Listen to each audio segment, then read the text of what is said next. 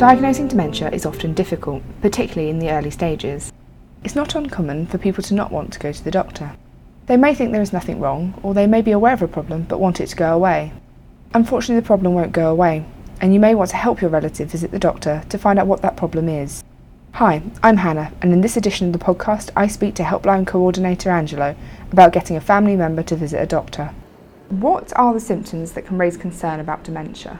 Dementia can affect people in quite different ways, so symptoms can vary from one person to another. Things like memory loss, confusion, and problems with communicating. Generally, anything that you feel is out of character or any behavioural changes that you might notice, they're the types of things that might raise concerns and should really be investigated by a doctor. What would you say are the main benefits of getting an actual medical diagnosis?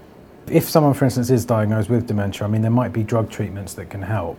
Also, diagnosis would allow you to plan for the future, so things like kind of getting finances in order and appointing maybe an attorney. I think psychologically it can also be quite helpful to know what's been causing all the problems that a person's been having. Why would you say it's important to go to a doctor with your concerns? There are a number of things that can cause quite similar symptoms to dementia. So a doctor can, look into this, and if, for instance, it isn't dementia, it might be something that's, completely treatable. But even if someone is diagnosed with dementia, there may well be medication that they can take which could slow the progression of the symptoms as well. How should you go about getting a relative to go and see a doctor? Well, it can be quite tricky because there isn't one set approach that will always work with everybody.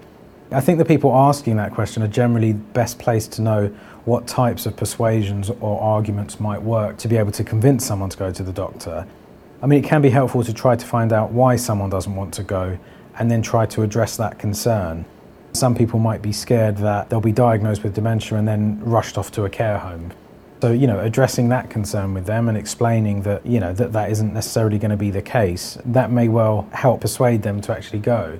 Another thing we say to people is there anyone in particular that person has a lot of respect for? A friend or relative or, someone in the community, like a minister maybe. What could you say to sort of reassure someone who's a bit worried about going to see a doctor? It can help to think about maybe previous times when you've been able to persuade that person to either see a doctor or do something else that they were a bit reluctant to do, because sometimes that same approach can be quite helpful if you can kind of adapt that in some way.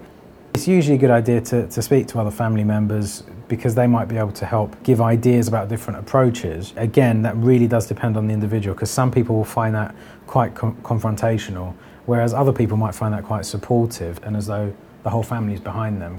What are people's main concerns about not wanting to see a doctor?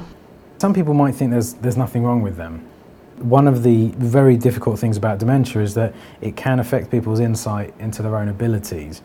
Another reason might be they do realise something's wrong, but they're scared of seeing the doctor because they think that a diagnosis will mean they can't live at home anymore or they're not allowed to drive or they'll get taken away to a care home or, so it might be fear of the consequences as well, really. If you've got a relative who is reluctant to go and see a doctor, are you able to approach a doctor yourself? A lot of people ask this on the helpline, actually. Patient confidentiality, essentially, that means that a doctor can't give you information about a patient. However, they can accept information.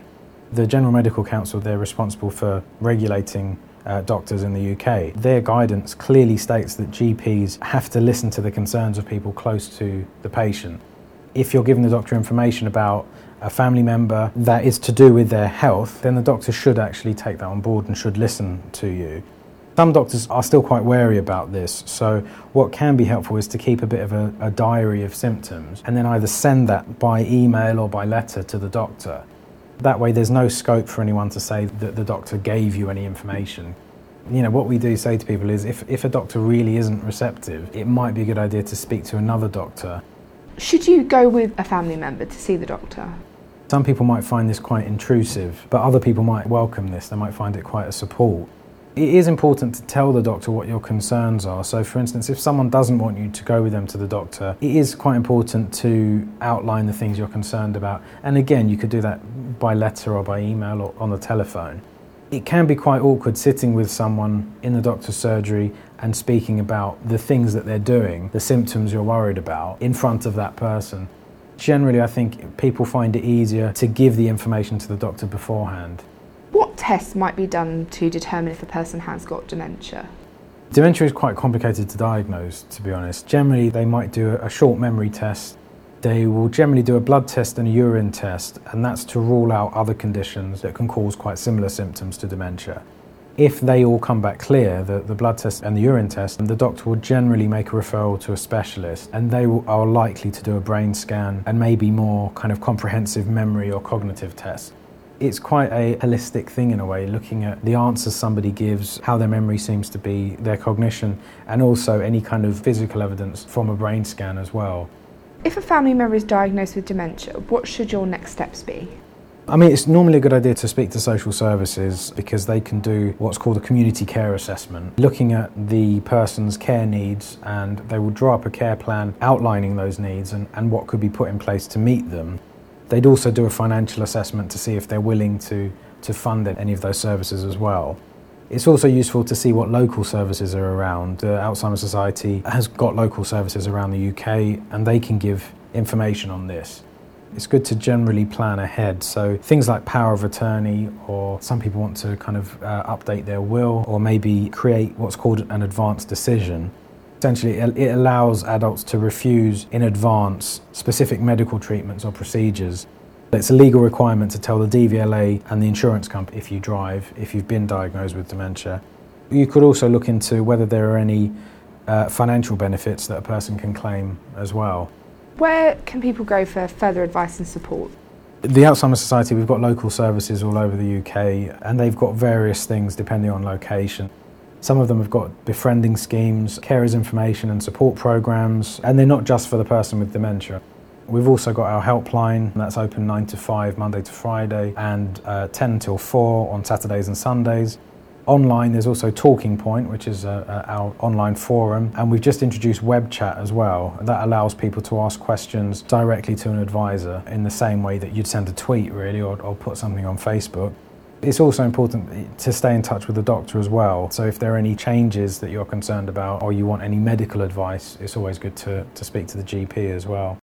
For further information, please visit alzheimers.org.uk or phone the National Dementia Helpline on 0300 222 1122. Thank you for listening to the Alzheimer's Society podcast.